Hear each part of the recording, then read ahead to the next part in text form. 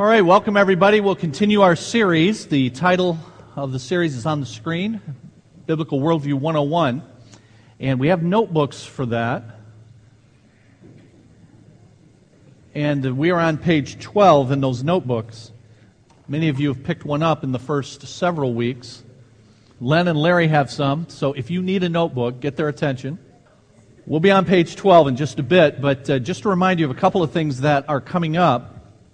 The servant seminars that we do every year in the March and April timeframe. This year they're going to be on the 17th and the 24th of March. So those are Sundays, and they'll be from 4:30 in the afternoon on Sunday till about 8 o'clock. And we offer it twice so that we can get maximum participation. If you can't make it on one date, hopefully you can make it the other. And it's the same seminar offered twice.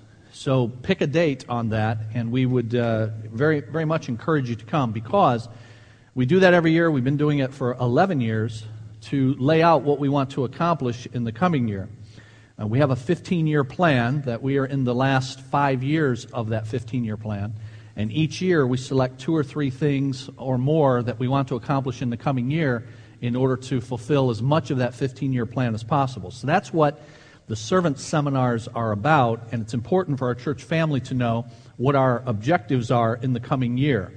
And especially so, as God has now given us this resource of the Ministry Center, because it will allow us to do some of the things that are on that list that required a place to carry them out. So now that we have that, there are some things on the table that previously could not be. So we want to lay out some of that for our next steps moving forward and using this tool that God has given most effectively. So please mark that, March 17 and March 24, 4:30 to 8 o'clock. Now, where are we going to hold that? Well, that was a question for me, because for 11 years I've composed the bulletin. Every time we've had an event, I've had to think about where we're going to have it. And we've always had to rent, Allen Park Community Center. We've had our servant seminars there several times, Woodhaven Community Center, Brownstown Community Center. And so I'm composing it a couple weeks ago, and I'm thinking to myself, we got to rent someplace to have this. And so I left the location out completely, pending finding a place. And it wasn't until I showed up last Sunday that it dawned on me, we could maybe have it here. So it will be located here for our servant seminar. And then the other thing is the newcomers brunch that we have periodically, and that's at our house. It's on Saturday, March 23rd. Starts at 10 a.m. and till about noon, or however long you want to hang out. But it's brunch, and my wife makes a good brunch, so it's worth coming just for that. But also, it's an opportunity for us to get to know you, and you get to know us a little bit better. So if you have never been to one of our brunches, even if you've been around here for a good while, we would love to have you come. But we need to have an idea of how many folks are coming. So we ask you to give your name at the information center, and they will write it down so that we have an idea of who's coming. They will also give you a printed invitation then for that has directions to our house and our phone number and a reminder of the date and time. So any of you that haven't been, pick one of those up before you leave today so they can have your name down. And March 23rd, 10 a.m., we'd love to have you at our place. Page 12, Biblical Worldview 101. And you see up at the top, it says Section 2, Disorientation. And that's because this course has 3 sections to it: orientation, disorientation, and reorientation. And if you've been with us for any of the weeks that we've been going through it, then you know what that is. I won't belabor that. Those of you that have not been able to be with us, I encourage you to listen online to some of the past lessons. All of our sermons and lessons are available at our website. But God gave an orientation to His first creatures in creation, telling them about Himself, about themselves, and what He required of them. God gave very clear instructions in orienting Adam and Eve to Himself and God's world. But the Bible teaches that Adam and Eve disobeyed. We call that the fall. And everything became distorted. Everything became disoriented. So all of this clarity that God had provided and all of the enjoyment that God had provided of Himself and of His world was now placed in jeopardy. And in fact, became adverse. The world became adverse to man and man toward his environment. Man toward man became adversaries. And God and man were now in an adversarial relationship. All of this because of the entrance of sin into God's good world. So you have orientation, creation, who God is and what He expects from us. Disorientation, the fall, sin, who we are and what our problem is. And then after next week, we will conclude section 2, disorientation, and move to the third section, which is reorientation. God redeeming His world, making right what has gone wrong because of the fall. Redemption is what God is doing about what has gone wrong because of the entrance of sin. So top of page 12, that's why it says disorientation. And this lesson is titled Inside Out for reasons that will be clear in that first paragraph. We've seen that the world and the devil are two parts of the trio of sin that the Bible calls the world, the flesh, and the devil. Both the world and the devil are outside of us, external to us. The world is the cosmos. That's the Greek word in your New Testament, translated world, which is the arrangement of this world system around its God-denying values. And so the key word there is values. So the world has a set of values that are distorted. And worldliness is fallen values expressed in culture.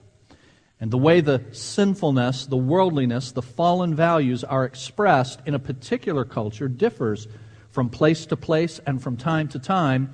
But in all places and at all times, worldliness, fallen values are being expressed in the way people live in that place and time, in that culture. So that's what the cosmos is. That's what the world is. And then the devil is the adversary of God and of God's purposes and of God's people.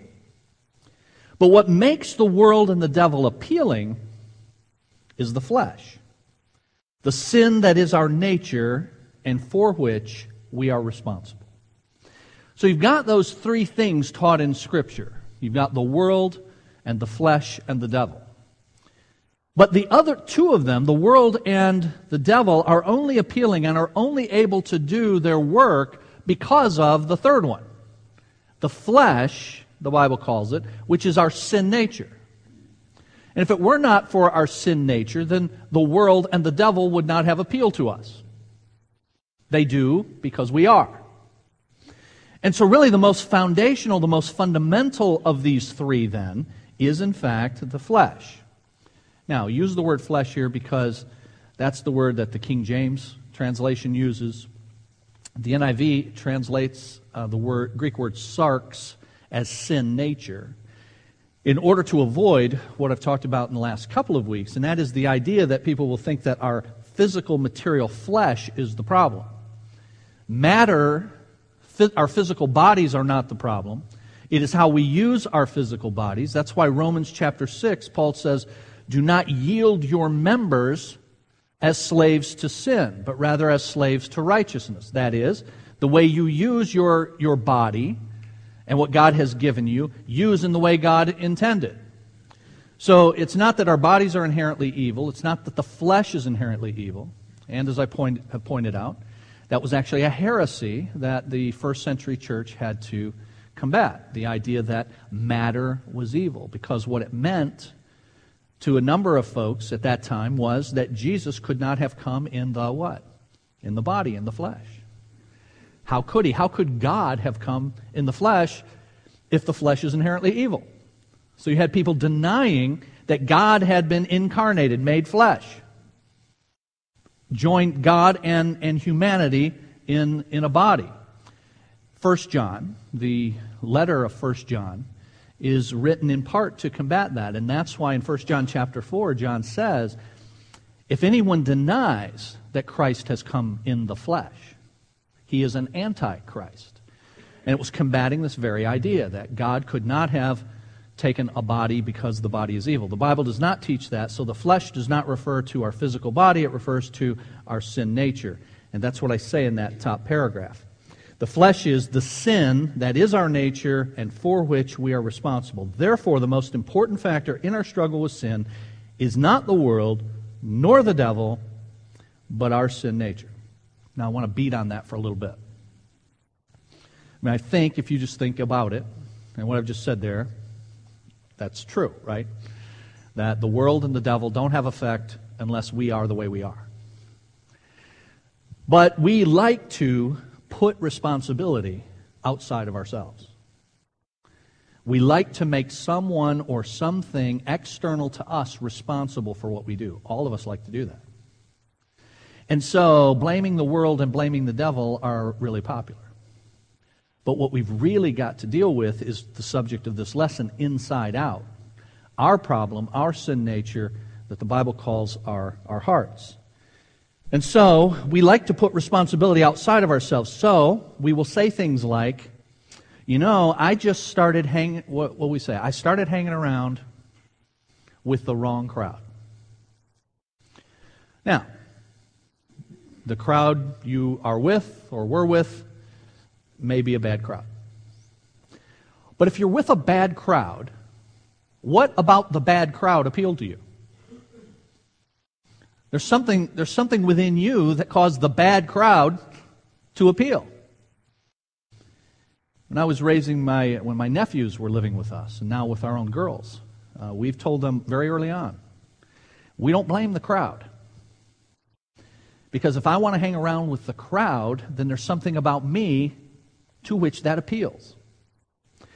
And by the way, how is it that it's that crowd rather than you as part of the crowd? In other words, why can't all the other people say, I'm hanging around with a bad crowd? Right? So everybody's pointing the finger. Everybody wants to point the finger outside of themselves, and we do that in lots of ways. I started hanging around with the wrong crowd. Now, the Bible says plenty about, especially the book of Proverbs, about choosing friends and doing that wisely. But again, we have to have hearts that are attuned to that wisdom, such that we want to find those kinds of friends. It is amazing to me. I just absolutely amazing. I've seen so many situations in which this occurs, where the proverbial statement, not the Bible statement, but the Bible teaches this in other words, birds of a feather. I'm amazed at how people of like mind find each other, and how they can do it like anywhere. They can do it in church. They can do it at a Christian high school. They can do it at a Christian college. They can do it in Christian environments. People can find each other. And how they do that, it's almost like there's a sign that says, I'm the crowd. I'm the wrong crowd. Hang out with me. But they do. And it's because there's an affinity of heart between them. So we like to blame things external to us. The devil. Again, we love to blame the devil. And TV evangelists do it regularly. So they're always talking about the devil and the enemy and all of that. Now, the Bible teaches that the devil is the enemy of God and his purposes and his people, as I've said in that top paragraph. But, friends, just do a cursory reading of your Bible and see what kind of role the devil plays in the overall scheme. The truth of the matter is, between the power, the sovereignty of God, and the redemption that he's doing in his people, Satan is completely ineffective. In fact, the Bible teaches, Colossians chapter 2, that Satan has been defeated. That Christ made, Colossians chapter 2 and verse 15, Christ made a public spectacle of demonic forces by his death on the cross. It says, triumphing over them in his cross. But to hear the televangelist types tell it, Satan is just, we're at his mercy. And it's quite the opposite. You read your New Testament, after Satan, gave it his best shot against Jesus when Jesus walked the earth. And how often do you find Satan mentioned in your New Testament? Do not give the devil a foothold, Ephesians 4. Resist the devil and he will flee from you. The most comprehensive passage in your New Testament about spiritual warfare, Ephesians chapter 6, it's all about all of the weapons that God has given us to engage in this warfare, and it's all about the victory that we have and simply fighting to realize the victory that's already there. So we like to place blame outside of ourselves on the world, the crowd, or upon the devil. I had a guy do this years ago when I was working a real job in the computer field, and met this guy. He had a Bible study at work once a week. He found out I was a Christian. He invited me to his Bible study. I went to the Bible study during lunch hour once a week. And as I got to know Cass, was his name, Cass started explaining to me the way the world works, the world according to Cass. And Cass was telling me that he suffers from anger, and that he actually has a demon of anger that torments him. And he starts talking about the demon of anger will show up every so often and, kind of get a hold of Cass. And, it's not a good scene, I guess, when the demon has gotten a hold of Cass. So he's explaining all this to me, and I say to him, I said this to him. I said, I know the demon's name. And he looks at me, and I say, his name is Cass.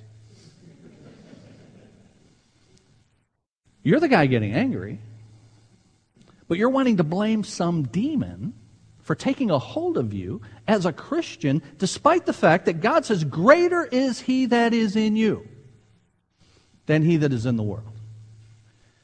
So you see these attempts over and over and over again. And I'm just beating on it, friends, because it is important for us to reject that idea. The problem very clearly and pervasively throughout Scripture is not external to us, it is internal. It's within us. It is our struggle with the sin nature. So, what I'm saying is we give culture and the devil much more than their due. And we sometimes say give the devil his due. Believe me, he's gotten way more than his due. And we give the world more than its due. What we really need to give proper due is the internal struggle that the Bible speaks about and that we're going to look at. And so, we say the biblical view, back on page 12, of motivation. Secular theories of human motivation are based on a view of human nature that is either good or neutral. So secular theories of human nature don't have human nature as sinful. But after the fall, not inherently, but after the fall now, all people come into the world, according to the Bible, with not a neutral and certainly not a good nature, but rather a sin nature, a sinful nature. And so you were conceived that way. Our children are conceived with a sin nature, then obviously born that way. And just as a quick aside, this is one of the reasons that a virgin conception was necessary. When God did come as flesh. He came as man, but without sin. So Hebrews 4:15 says, he was tempted in all points like we are, yet without sin. He who knew no sin, 2 Corinthians chapter 5 and verse 21, became sin, that is, he took our sin upon himself so that we might become the righteousness of God. It's because that in the normal procreative process, in conception, a sin nature is passed on to that human being. And so Jesus was miraculously conceived and without a sin nature. So all who come into the world, the Bible teaches, are conceived and then born with a sin nature. Therefore, all these secular theories place the locus of human evil outside the individual. The Bible, on the other hand, stresses the determinative role of our internal desires.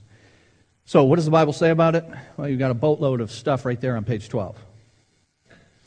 So 1 John 5:21, dear children, keep yourselves from idols.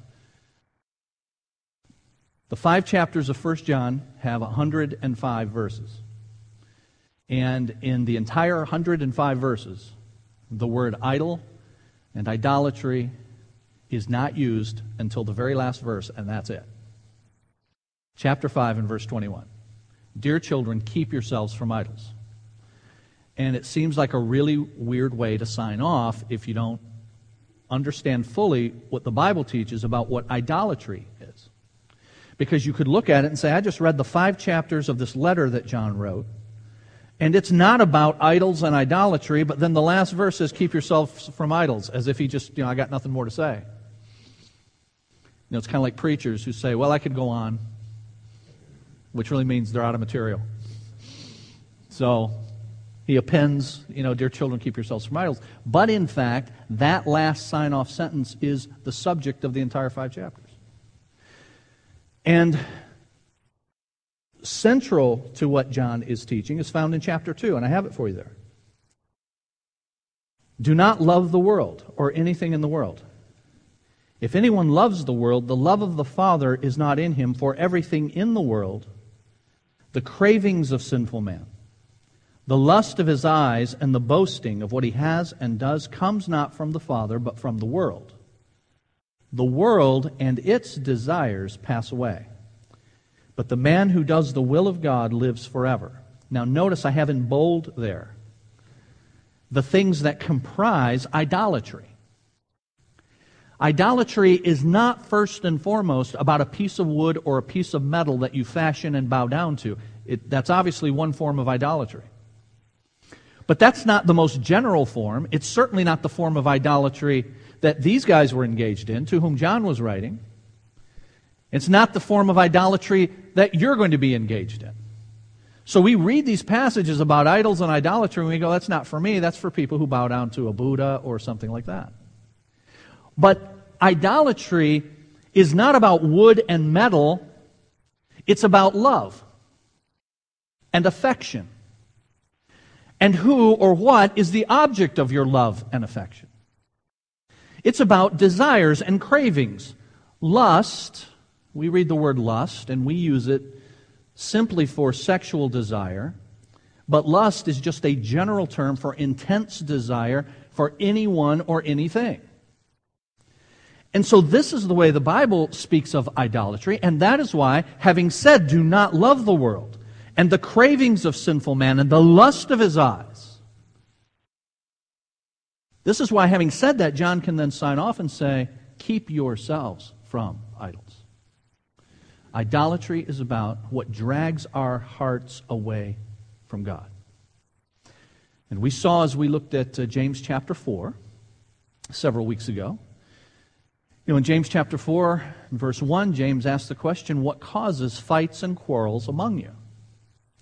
Now, as you're asked that question, what causes fights and quarrels among you, what you would be inclined to answer, and I would be inclined to answer if I haven't done this, would be someone or something outside of myself. What causes it? Like I said this in the first hour this morning, I'm living in a world of idiots. Are you kidding? That's what causes it. I got all these people around me who push my buttons. What causes it? It's my spouse. It's my kids. It's my boss. It's the people who are on the road who did not get the memo that, as a matter of fact, I do own the road. And you people need to get it through your thick heads. So they're in my way, and I got all this stuff, and what causes it? It's that stuff. But notice, all that stuff and all those people are external to me. And James says, James chapter 4, what causes fights and quarrels among you? And then he answers the question. He says, don't they come from your desires? That war, that battle within you. So he places the problem of our external fights with other people inside of us. And so idolatry is about love and affection, being drawn away from the true and living God to someone or something else. That's why the greatest commandment, the first and greatest, love the Lord your God with all of your heart, with all of your mind, with all of your soul. With everything that you have, you're to love God. Your affection is to be toward Him. He is to be valued above everyone and everything. and anyone or anything that rivals God for our love, our desire, our affection, that someone, that something has become an idol. That's what the Bible teaches. So Ezekiel 14. Speak to them and tell them, this is what the sovereign Lord says. When any Israelite sets up idols in his heart. So notice this phrase, idols of the heart. And most often, those are the idols that we're going to have, not some physical thing, certainly that we would bow down to. Ephesians 5. For of this you can be sure, no immoral, impure, or greedy person, such a man is an idolater, has any inheritance in the kingdom of Christ and of God. Now notice, Paul, who writes that, says, no immoral, impure, greedy, and then adds for greed.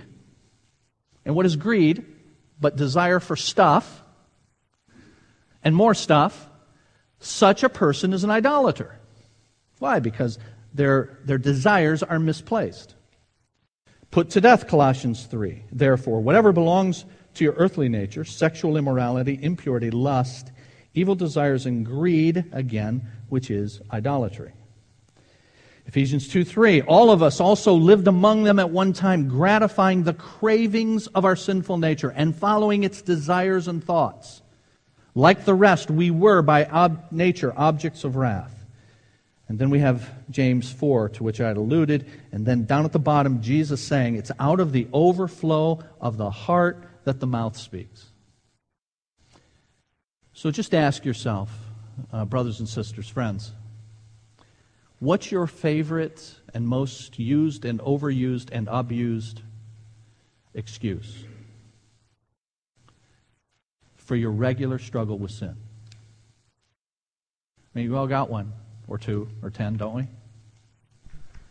You know, it's pointing somehow outside of myself, relieving me of responsibility. That's just the way I am.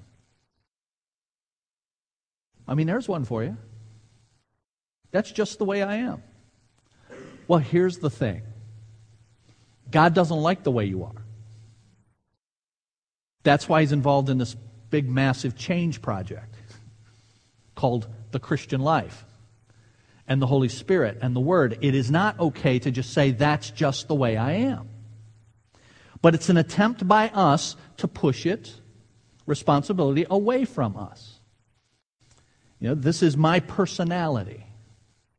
We all have different personalities, but we all have a responsibility before God to filter our personalities through the strain or the prism of His Word and His requirements. So what's your favorite excuse?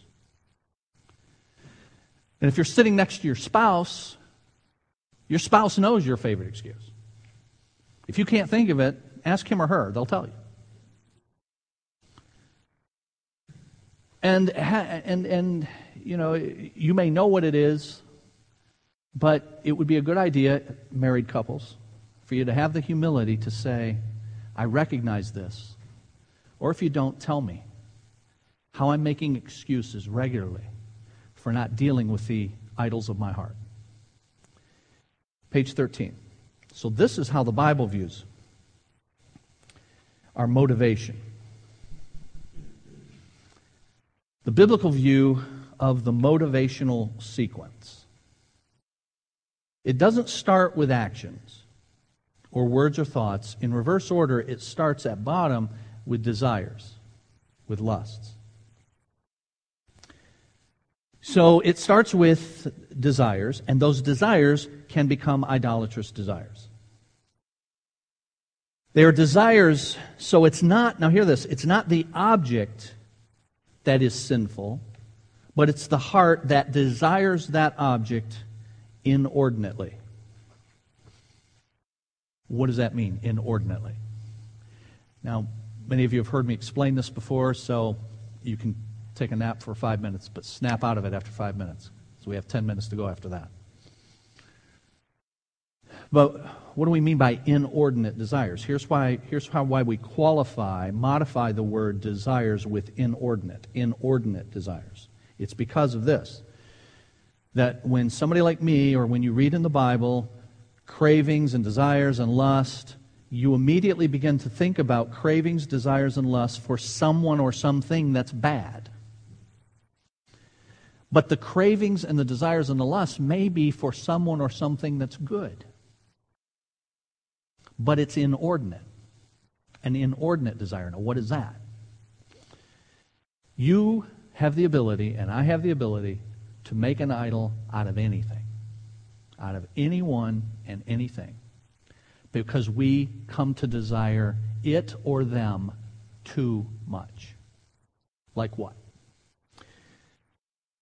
If you're a parent and you find yourself getting angry at your children and in anger disciplining them rather than in love disciplining them, in controlled love for their benefit, controlled.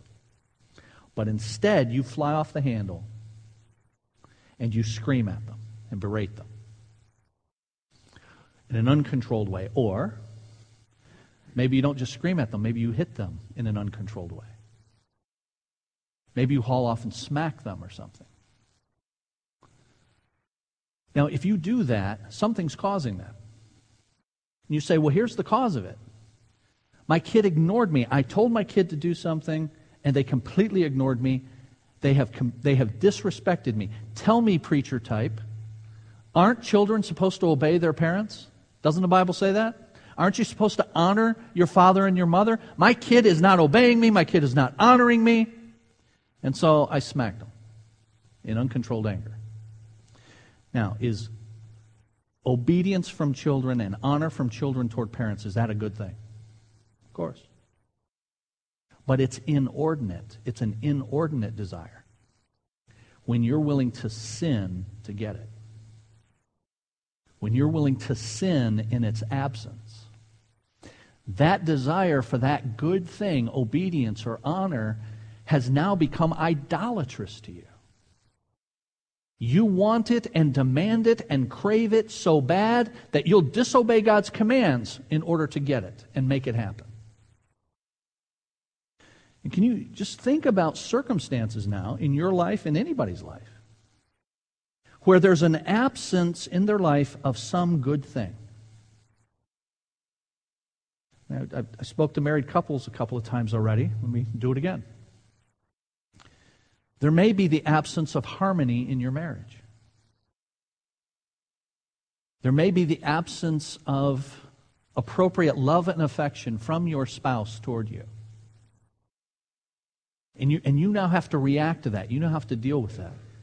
Now, given all that we've said, can we make the desire for affection from our spouse and attention from our spouse and all of these good things that our spouses ought to provide? I'm not arguing that.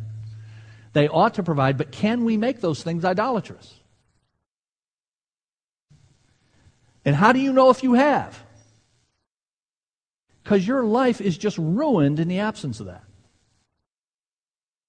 I can't function in the absence of having whatever it is from this person. I can't obey God and rejoice in the Lord always. And I will say it again, rejoice, Philippians 4:4. How many people live joyless lives because they have the absence of something from somebody else? And yet God says, rejoice in the Lord always. But God, you don't understand my circumstances. I'm just willing to lay a couple bucks that He does. You know, here's what you're going to do. If you keep singing that tune, you just don't understand. Nobody understands. Nobody knows the trouble I've seen. And you're going to wind up, standing before the Lord, and you're going to be singing the words of those great theologians, the Allman Brothers. Lord, I was born a rambling man. I'm trying to make a living and doing the best I can. And when it's time for leaving, I hope you'll understand that I was born a rambling man. He goes on to say I was born in the back of a Greyhound bus. And so if you just knew all my circumstances, you'd understand why I can't obey you. But let me just ask this. Who allowed you to be in those circumstances? I mean, God says, obey me in the circumstances in which I have placed you. Could Daniel, I'm going through the book of Daniel on Wednesday nights. Could Daniel and his 3 friends have said, I'm in Babylon. I got carted off from Jerusalem. I'm a teenager. I'm now in captivity in Babylon, and you expect me to obey you? Well, as a matter of fact, I do, says God. They might kill me. They might throw me in a fiery furnace. Matter of fact, they did that. They might put me in a den of lions. If I'm Paul and I'm in prison and I say to God, God, I'm in these lousy circumstances, I'm just preaching your word, I'm just giving the gospel, and now I'm in jail for doing nothing other than what you told me to do. And while Paul is there, he writes those words, rejoice in the Lord always. And again, I say rejoice. And he says, I have learned the secret of being content in any and every situation. He says that while chained to a Roman guard. And then he says, verse 13, Philippians chapter 4, I can do all things through Christ, who gives me strength. So, dear friend, all the excuses, all of the stuff about nobody knows what it's like for me, nobody knows what my... And I'm not trying to be cold-hearted with regard, we all have unique circumstances, and they are all struggles for every one of us. And we need each other and God's Word and God's Spirit to help us through that. But as we make our way through that together and holding each other up and encouraging one another, all the while we have got to lose the excuses that say, I can't obey God as long as this thing or this person is absent from my life. You know why that's so holy, W-H-O-L-L-Y, wholly idolatrous to say that? I can't obey God in the absence of. What you're saying is, God, you're not enough. And what could be more idolatrous than that? I've got to have someone or something to supplement you because you are not enough. And so God takes this very, very seriously. Our motivation starts with our desires, which then in turn is what we think about, back to page 13. Pervades our thoughts. You want to think about what your idol is? I mean, most often it's what you're thinking about all the time. That you don't have, or if I had, fill in that blank, there's your idol. I could obey God, I could be content, I could do what God says, I could serve God, if only. Fill in the if only, you got your idol. So you think, and then your words are affected by it. How I speak. And not just how I speak to others. I mean, it certainly involves that, because in the absence of this thing, now I have license to just, let fly because I'm justified in this. Because anybody who really knew the deal and what all I've had to go through would understand why it is I fly off in these verbal tirades and all that. So it includes that. But you know where you do most of your talking? To you. In the internal recesses of your own mind. I encourage you to read Psalm 42. Because there the psalmist is talking to himself. And he says to himself, why is my soul downcast?